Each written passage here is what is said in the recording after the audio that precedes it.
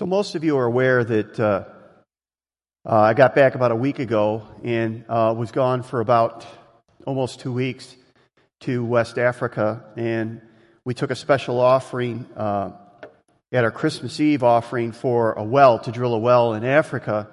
And friends of mine who came through this last July, Rich and Anna Marshall, had said, this is what we're doing. And I thought, well, this would be great. We could give to that. Maybe we could pay for a well for a village. And so we took that offering, and sure enough, we had enough money. And Rich suggested, or I don't know if he suggested or if I said, I'll go. Something happened, but somehow I got myself into this, and it's one of those things where you go, yeah, did I really say that? And I did. But anyways, it was an incredible trip. It was a trip where I caught a cold, so I'm still kind of working through the getting rid of that cold. But I just want to say that I want to thank everybody who contributed and prayed and became part of this well project. You know, it may have been me that traveled to Africa, but it was you who provided the funds, you that gave a well to this village. Whether you gave a lot or a little, if you gave, if you prayed, you're part of a major event in this village of Columba. And Columba has a population of about, they gave me a number, so I think it's pretty accurate, 3,043 people in this village. It's in the bush in West Africa, outside of Mali. There's a pastor there. They do not have a church. They have one Christian family besides the pastor's family in this village. He moved to Columba in December of 2018. And his vision is to reach the village along with 12 other villages that are close by. And so this is a great opportunity for us to do that. The village holds to animism. Animism is a religious belief that basically says that objects, places, and creatures all possess distinct spiritual essence. So many people, if not most of the people in the village, worship an idol called Como. And one of the men in the village dresses up with feathers and costumes and goes out at night and to offer sacrifices to the idol.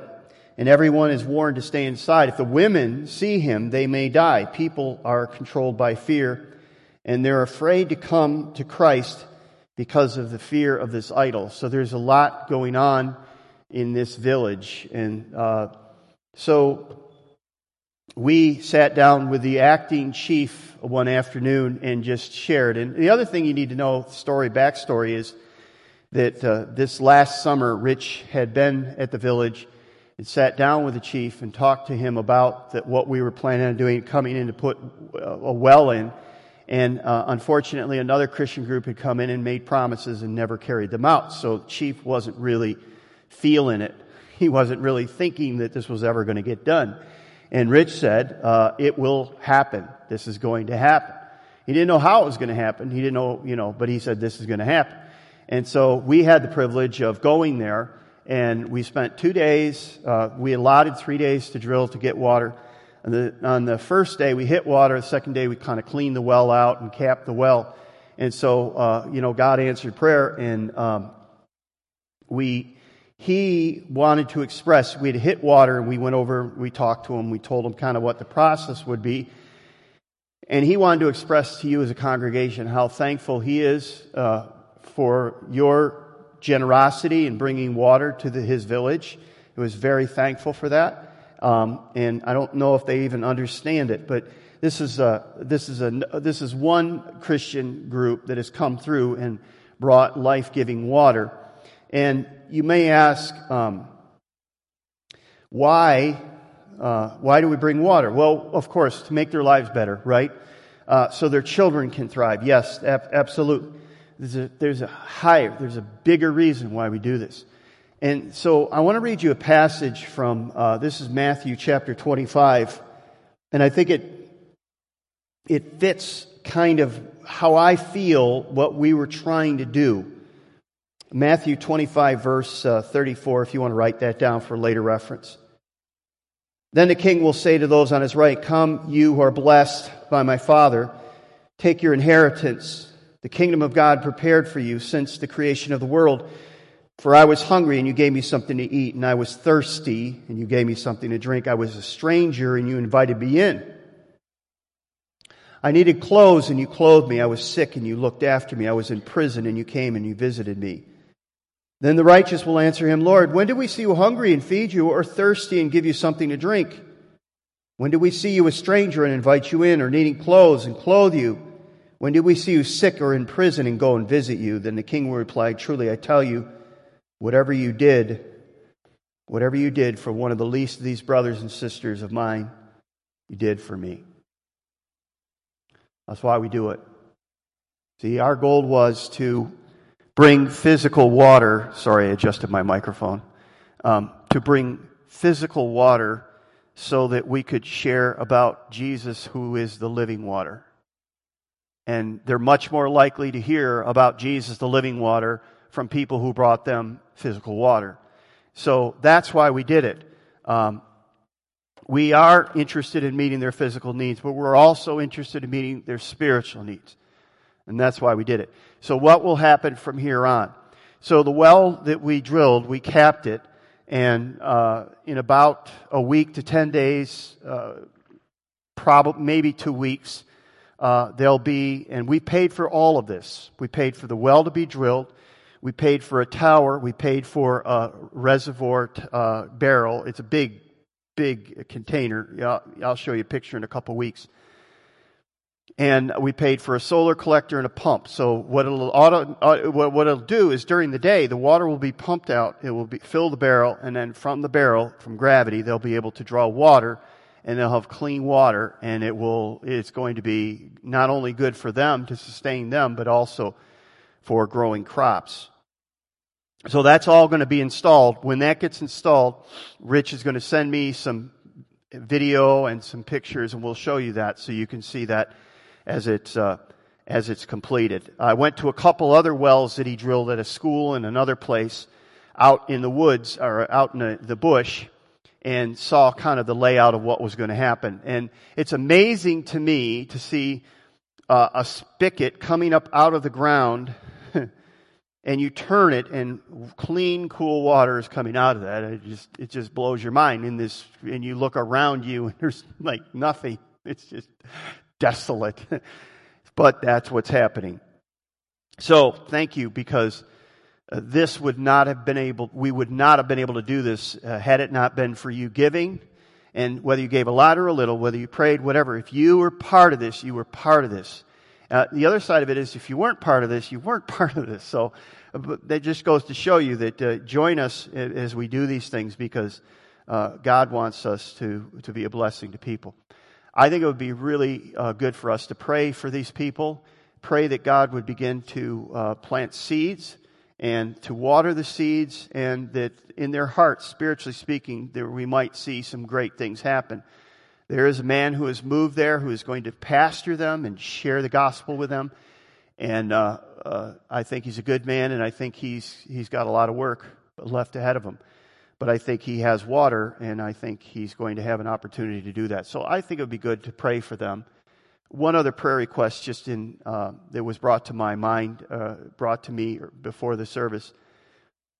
You know, we I don't want to get into a whole political thing. There's a lot of pressure on the border and people coming. And one of the reasons people are coming is because there's a tremendous, terrible things happening down in Venezuela. And people are leaving the country because of it's not safe, it's not good. And I think it would be good to pray for us, because there's a power shift going on right now, which is going to have huge implications for a lot of people. So let's just pray for those situations.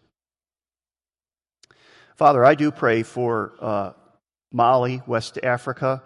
I pray for the village, that it would be an incredible time for a harvest, at least planting seeds and watering seeds, not just seeds in the field, but seeds in the human hearts. I pray that this village that is fearful might know the one who casts away all fear and anxiety, the one who sets people free from bondage.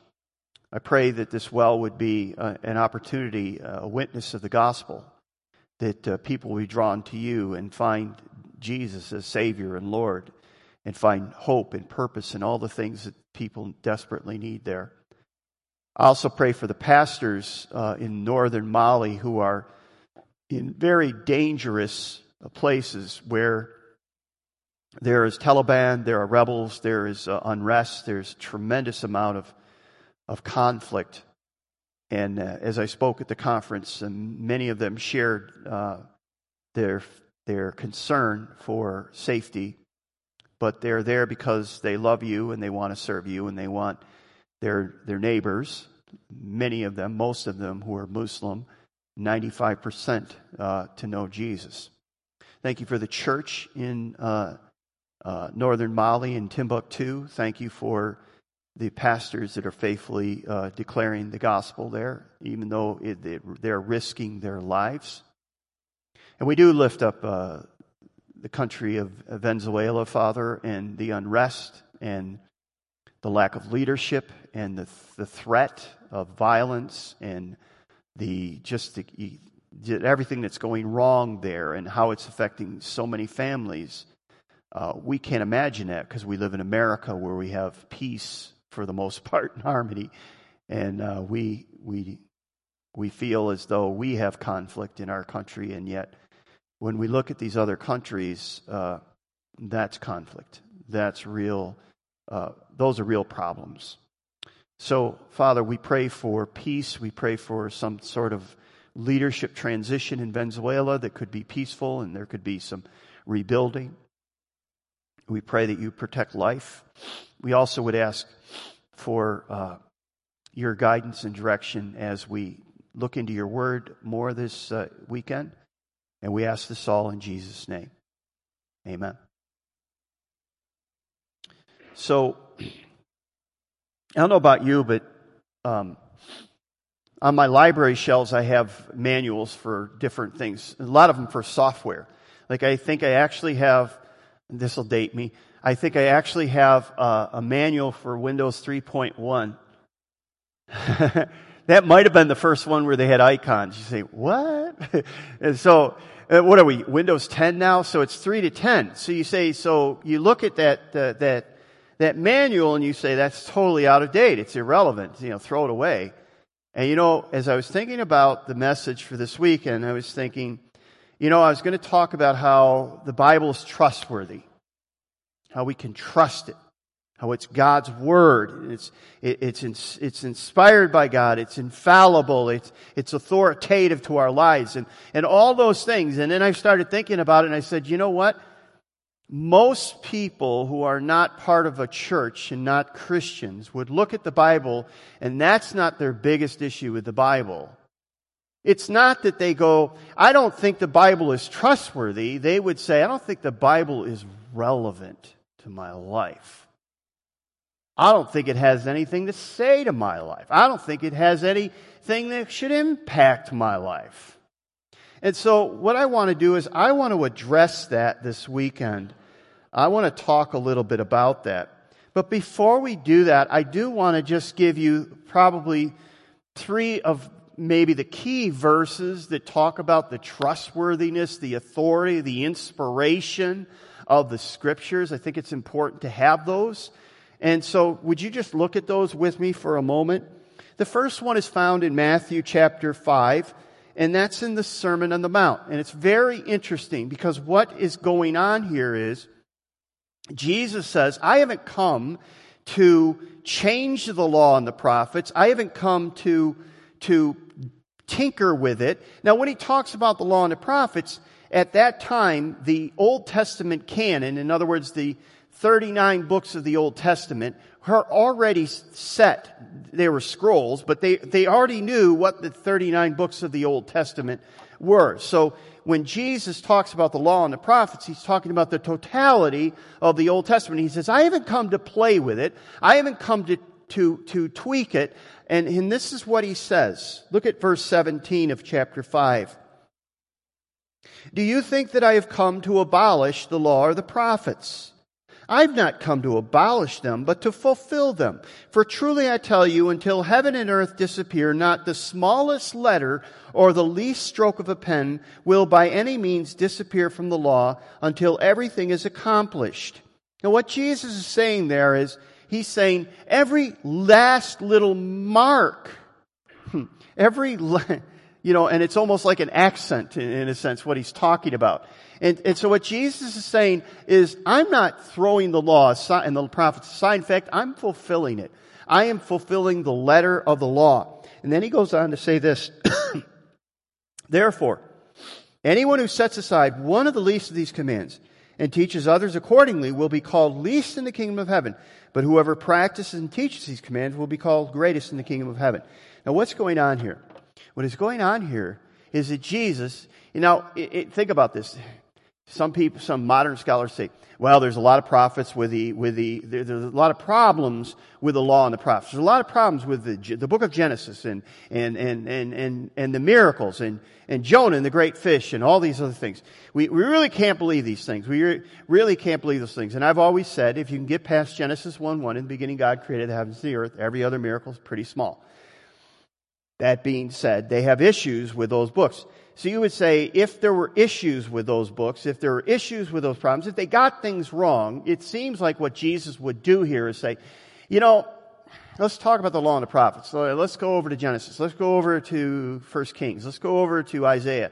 There's a few things we got to tweak here. There's a few things that aren't right. And that's not what he says. He says, I put my stamp of approval on it all. We're not changing anything. We're not even changing the smallest stroke. I didn't come to change it. I came to fulfill it. And so Jesus affirms, and what I want you to see is Jesus affirms the Old Testament.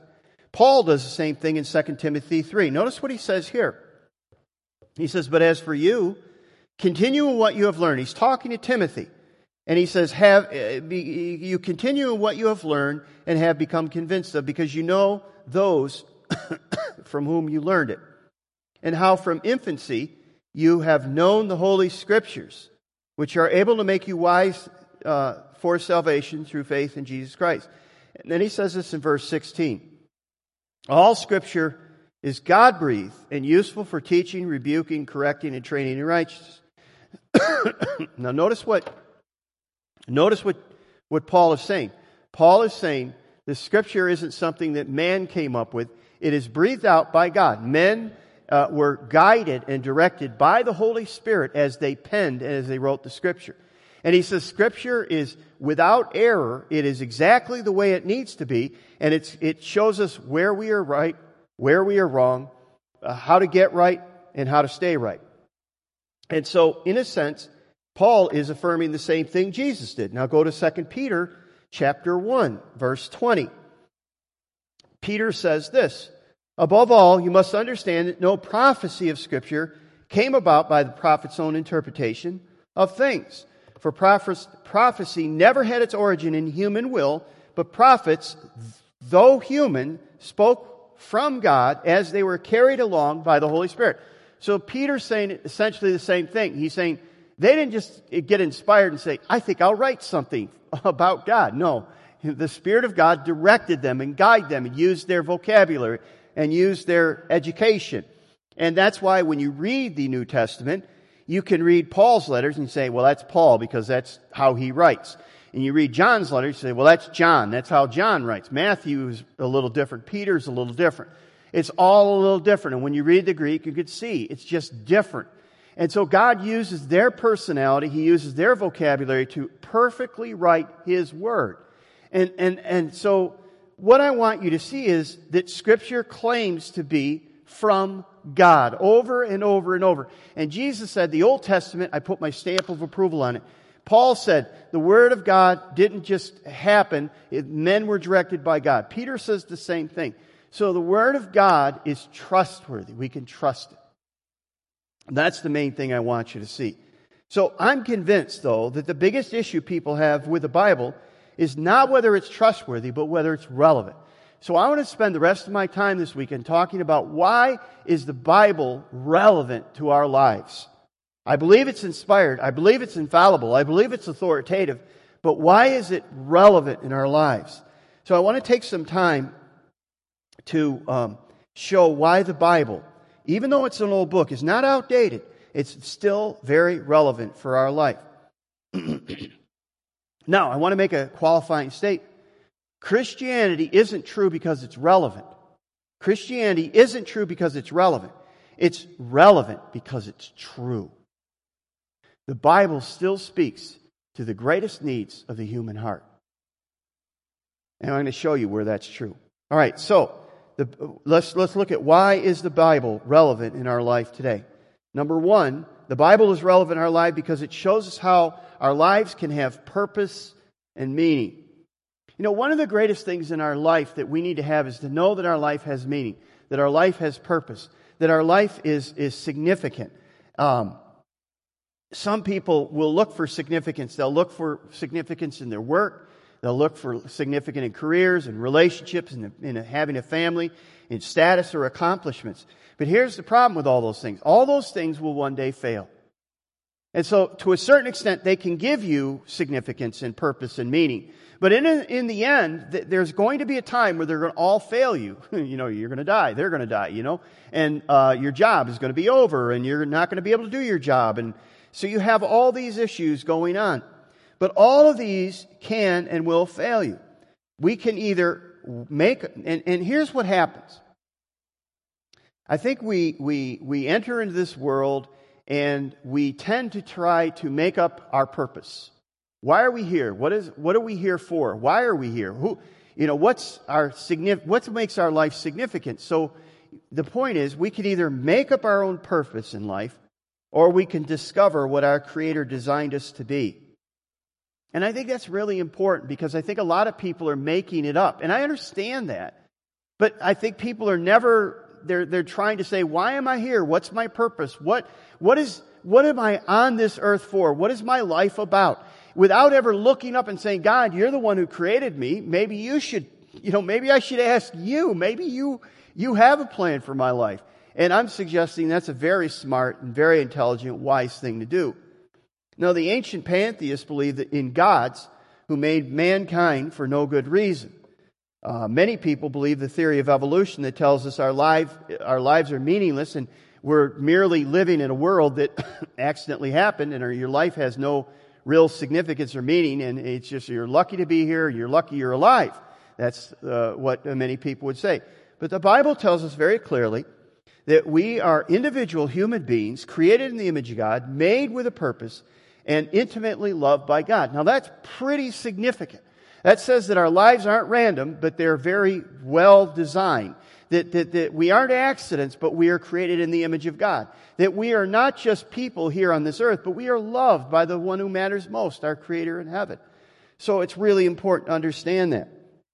Look at Genesis 1, 26 and 27.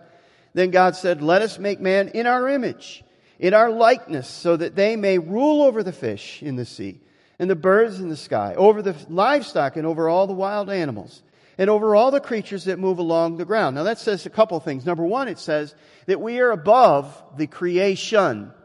That we are to manage the creation. We are to be good caretakers of the creation. The creation, the earth doesn't belong to us, it belongs to Him. We are the caretakers of His creation. So God created mankind in His image. In the image of God, He created them, male and female, He created them.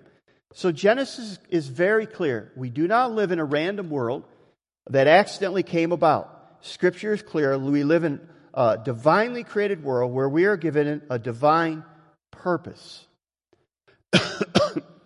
Two verses that just changed my life when I was about 18 years old was Ephesians 2, 8, 9. And they say this: For by grace are you saved through faith, that not of yourselves. It is a gift of God, not of works, lest any man should boast. So when I heard these verses, it just rocked my world, because I was told, you can never save yourself. You need a Savior. Your works will never save you. You need somebody to save you. But then in verse 10, it's very interesting what it says. Well, let me read a couple other verses before we get there. I'll read that verse. Verse 10 of Ephesians 2 says this: We are God's handiwork. Some translations put it masterpiece, and I think that's a valid translation. We are God's masterpiece. We are God's handiwork, created in Christ Jesus to do good works, which God prepared for in advance for us to do. So that tells us That God has a plan and a purpose for your life. Your life isn't random. Your life has meaning. Your life has purpose. Why? Because God, your Creator, created you for a purpose and with a purpose in mind. By the way, He had that in mind before you were even created. He didn't look at you and say, I think you'd be good at that. I think you should do that. No, He said, you are created for this. You have a purpose. We're told very intimate things about ourselves. In Luke chapter 12:7, it says, indeed, the very hairs of your head are numbered. Don't be afraid. You are worth more than many sparrows. So here's our Creator Father in heaven telling us, your life is valuable. Your life is significant. 1 Peter 5:7 says, cast all your anxiety on Him. Why? Because He cares for you. You may be here and you may have walked in this weekend and said, I don't think anyone cares for me. And I just want to tell you, there's a Father in heaven, there's a Creator in heaven that says, I do. You may have asked, does anybody care? I do. God says, I do. Jesus says, I do. So we have a choice. We can either determine our own purpose without God, or we can join God in living out the purpose we were designed by our Creator to live. So my question is here, where are you going to find purpose and meaning in your life? You're going to find it in your relationships. You can find it to a certain extent, and that's okay. You can find it in your family. You can find it in your career. You can find it in your job. You can find it in, all these different things. But in the end, if you want to find your purpose, you have to look up. You can look horizontally, but you have to look up. Because the one who created you, the one who made you in His image, knows your purpose. And when you begin to connect with Him, you really find your purpose. So that's the first thing. The Bible is relevant because it shows you that you're not random, that your life has purpose and your life has meaning. Secondly, the Bible's relevant because it helps us find hope when life brings hardship, pain, suffering, and loss. Every culture and every society has to come up with a plan or a view of understanding suffering that makes sense. Hinduism, for instance, believes in karma. And it says basically that if somebody is suffering, it is due to that person's actions, whether it's in this life or the past life. And so karma is working yourself out of your past mistakes, your past errors, so that one day you will be free, essentially. Buddhism says suffering is due to lack of knowledge.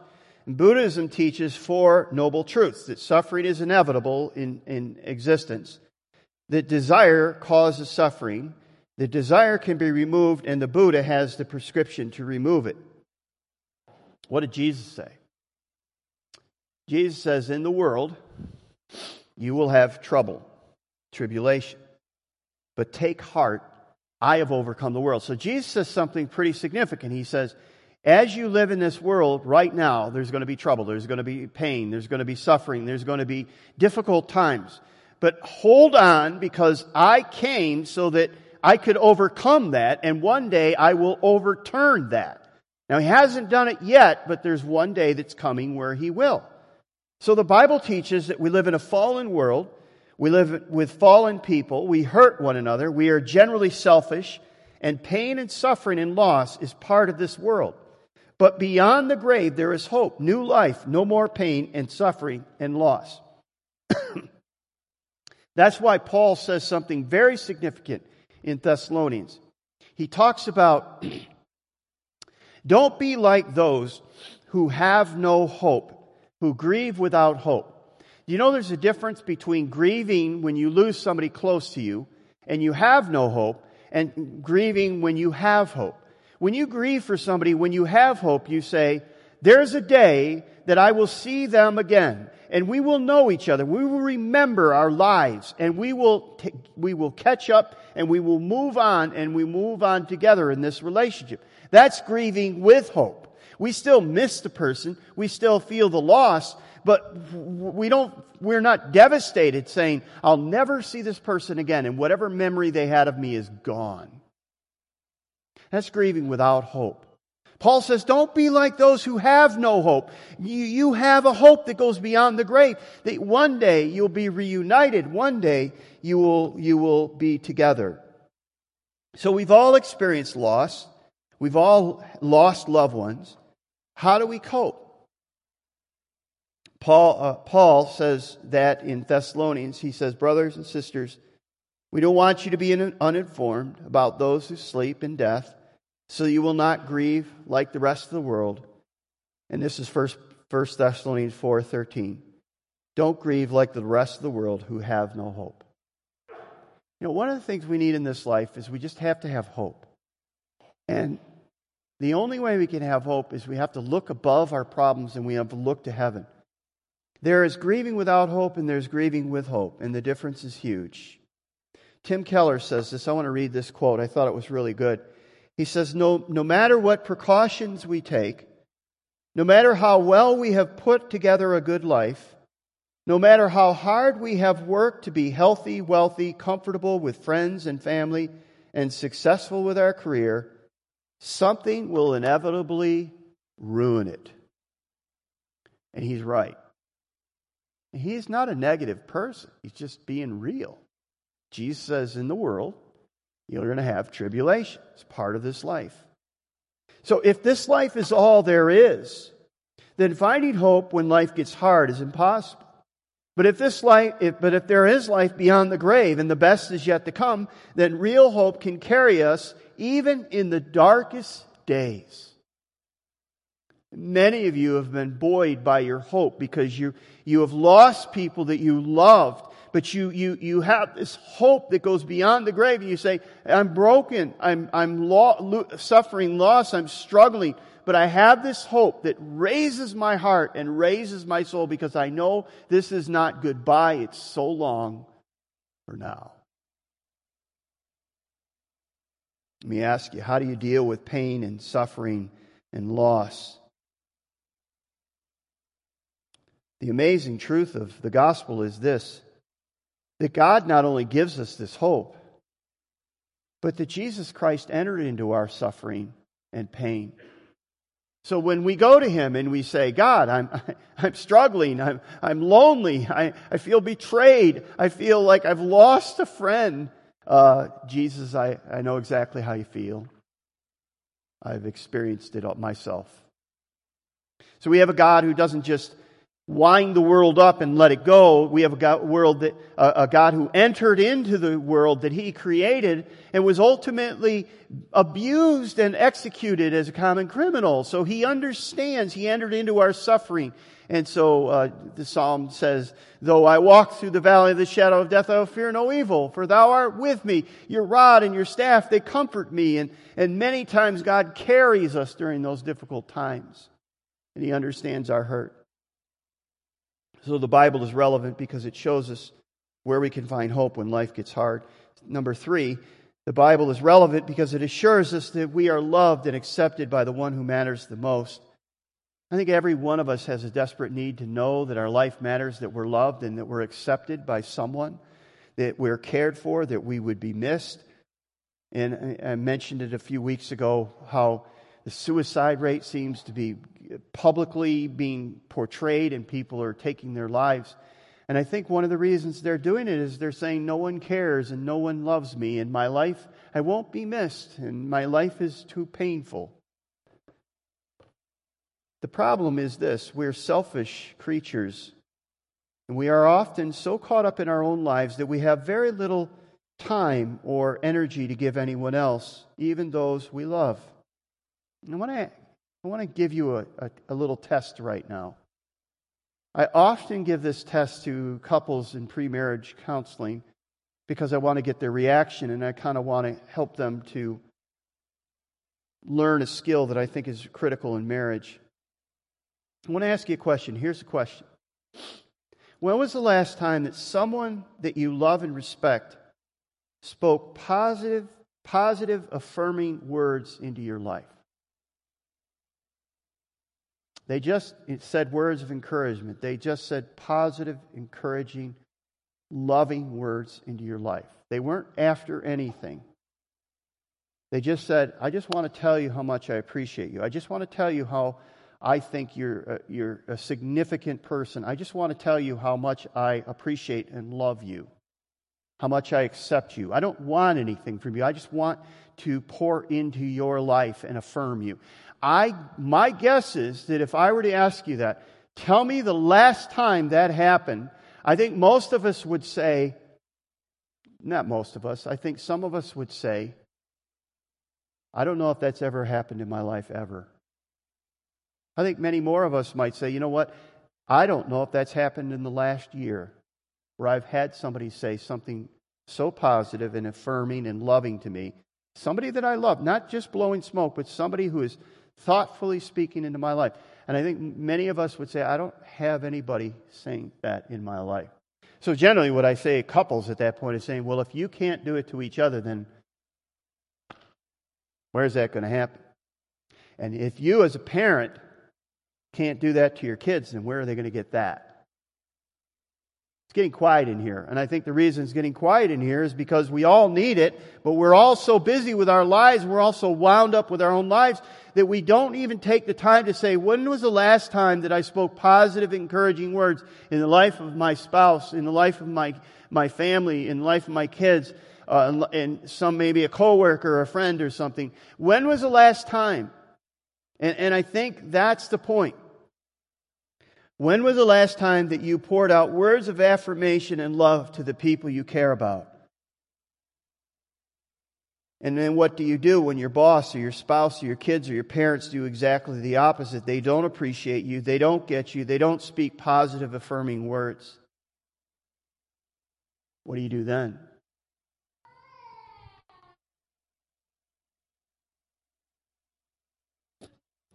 I like what John says. I'm sorry, I keep doing that. It keeps creeping down. John says this in John chapter 1.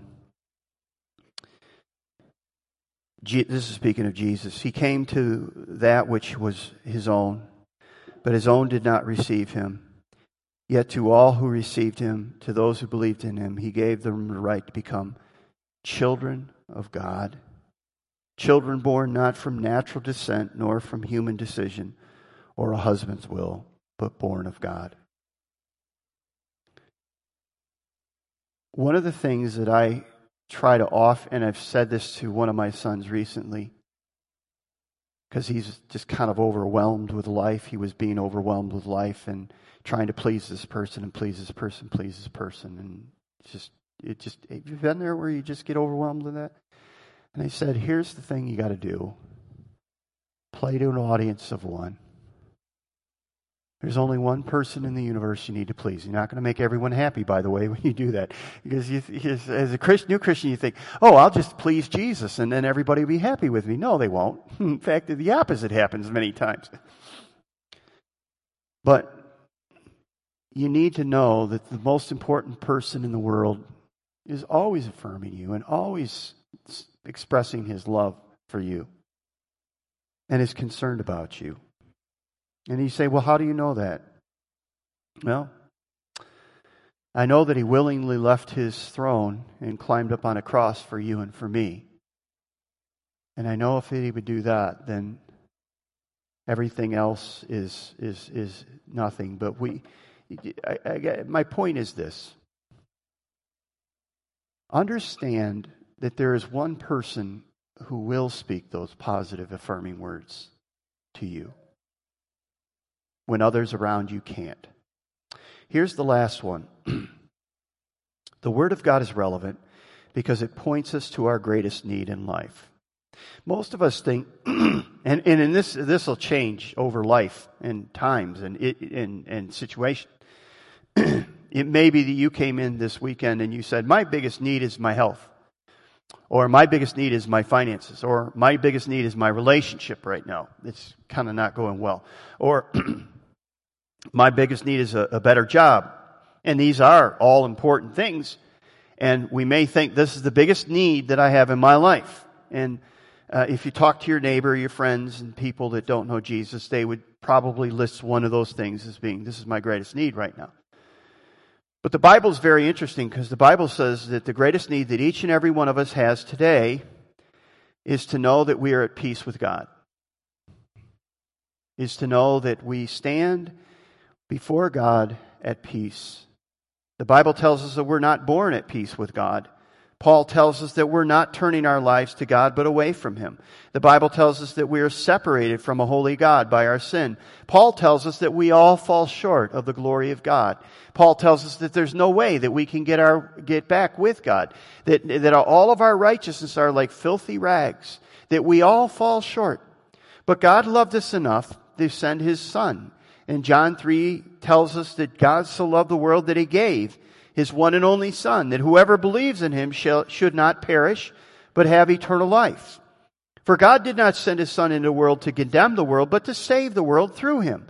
And he goes on in verse 18, whoever believes in Him is not condemned, but whoever does not believe stands condemned already, because they have not believed in the name of God's one and only Son. And what he means there is this: if you have not believed in Jesus, you are not at peace with God, and you are already condemned. You can leave this weekend and you can turn your heart to God and say, God, I need you as a Savior. I'm a sinner and I'm separated. You are holy and I'm not.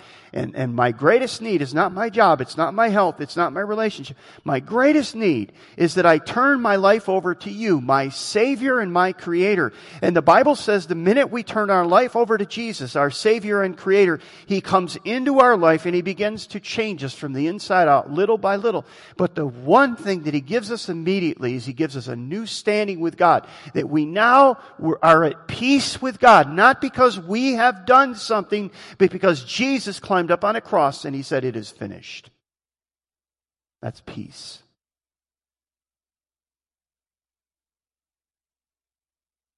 The Bible's clear. You can't save yourself. You need a Savior. And Jesus is the only way back to the Father. Jesus went to the cross so that you could be forgiven, have peace with God, and live forever. Our greatest need in life is to be at peace with God. And Paul tells us that can only come when we place our trust not in our own goodness, but in Jesus. Notice, and I want to close with this verse. Paul writes this in Romans 5, and you'll have this verse. Therefore, since we have been justified, notice, not through ourselves, but through faith, we have peace with God through our Lord Jesus Christ, through whom we have gained access by faith into this grace in which we now stand, and we boast in the glory, the hope of the glory of God. Do you want peace tonight? You want peace this weekend? How do you get peace? You get peace not by trying to earn it, not by going to church, not by being better than others, not by following a set of rules and regulations, and not by being a member of the right church. You get peace with God by bowing down before God and calling upon Jesus Christ as Savior and asking Him to come into your life and to take away your sin and give you His righteousness. You see, Jesus lived the life we should have lived, and He died the death we should have died. And the Bible says, whoever calls in the name of the Lord shall be saved. You could walk in this week and you can listen to this sermon online that is being given this weekend, and you can say, I don't know if I have peace with God, but you can have peace with God today. I want to close and I want to lead you in prayer, and we'll just ask for God to give us peace. But I think there's at least 4 ways, and I could go on more, but there's at least 4 ways that I think the Bible is absolutely relevant to our lives today and speaks to the deepest needs of our hearts and our lives. Let's pray. Father, thank you for sending your Son, Jesus Christ. Thank you that you have a purpose and a meaning for our life. Thank you that you give us hope that goes beyond the grave. Even in the midst of suffering and loss, we can still hold our heads up and not grieve like the rest of the world. Thank you for all of that, Father. Father, I pray that if there's anyone here this weekend or anyone listening online who doesn't know whether they have peace with God and really wants to take that step, they might pray something like this. Dear Father in heaven, I realize that I need peace with you, and I realize I can't earn it or deserve it, and I can't get it for myself. But I realized that you knew that, and so you sent Jesus to do it for me, that He came and lived the life for me that I should have lived and died in my place. And through His death, I live, and through His His suffering and shedding His blood on the cross and dying in my place, I'm forgiven. I have peace with you because of what Jesus Christ did. And now I ask Jesus to come into my life and to take away my sin so that I can have His righteousness and stand at peace with you. I don't understand this all, Father, but I want to give my life to you because Jesus gave His life for me. And Father, if somebody prayed that prayer, I pray they let somebody know, because they have stepped from the kingdom of darkness into the kingdom of light. They have been set free. They have life that goes beyond the grave. And that they can begin to find out why you made them and how you're going to make them into the masterpiece you designed them to be. For the rest of us, Father, who may have prayed this prayer recently or maybe a long time ago, may we always marvel and may we always wonder at how marvelous your grace and mercy are, that you have given us so much. We don't deserve it, but we thank you for it. May we understand how blessed we are to have your word that is so relevant to our lives today. May we take it as it is, your word to us, without error, inspired by God, infallible and authoritative to our lives. May we listen to your word, and may your word change us from the inside out. We pray this in Jesus' name. Amen.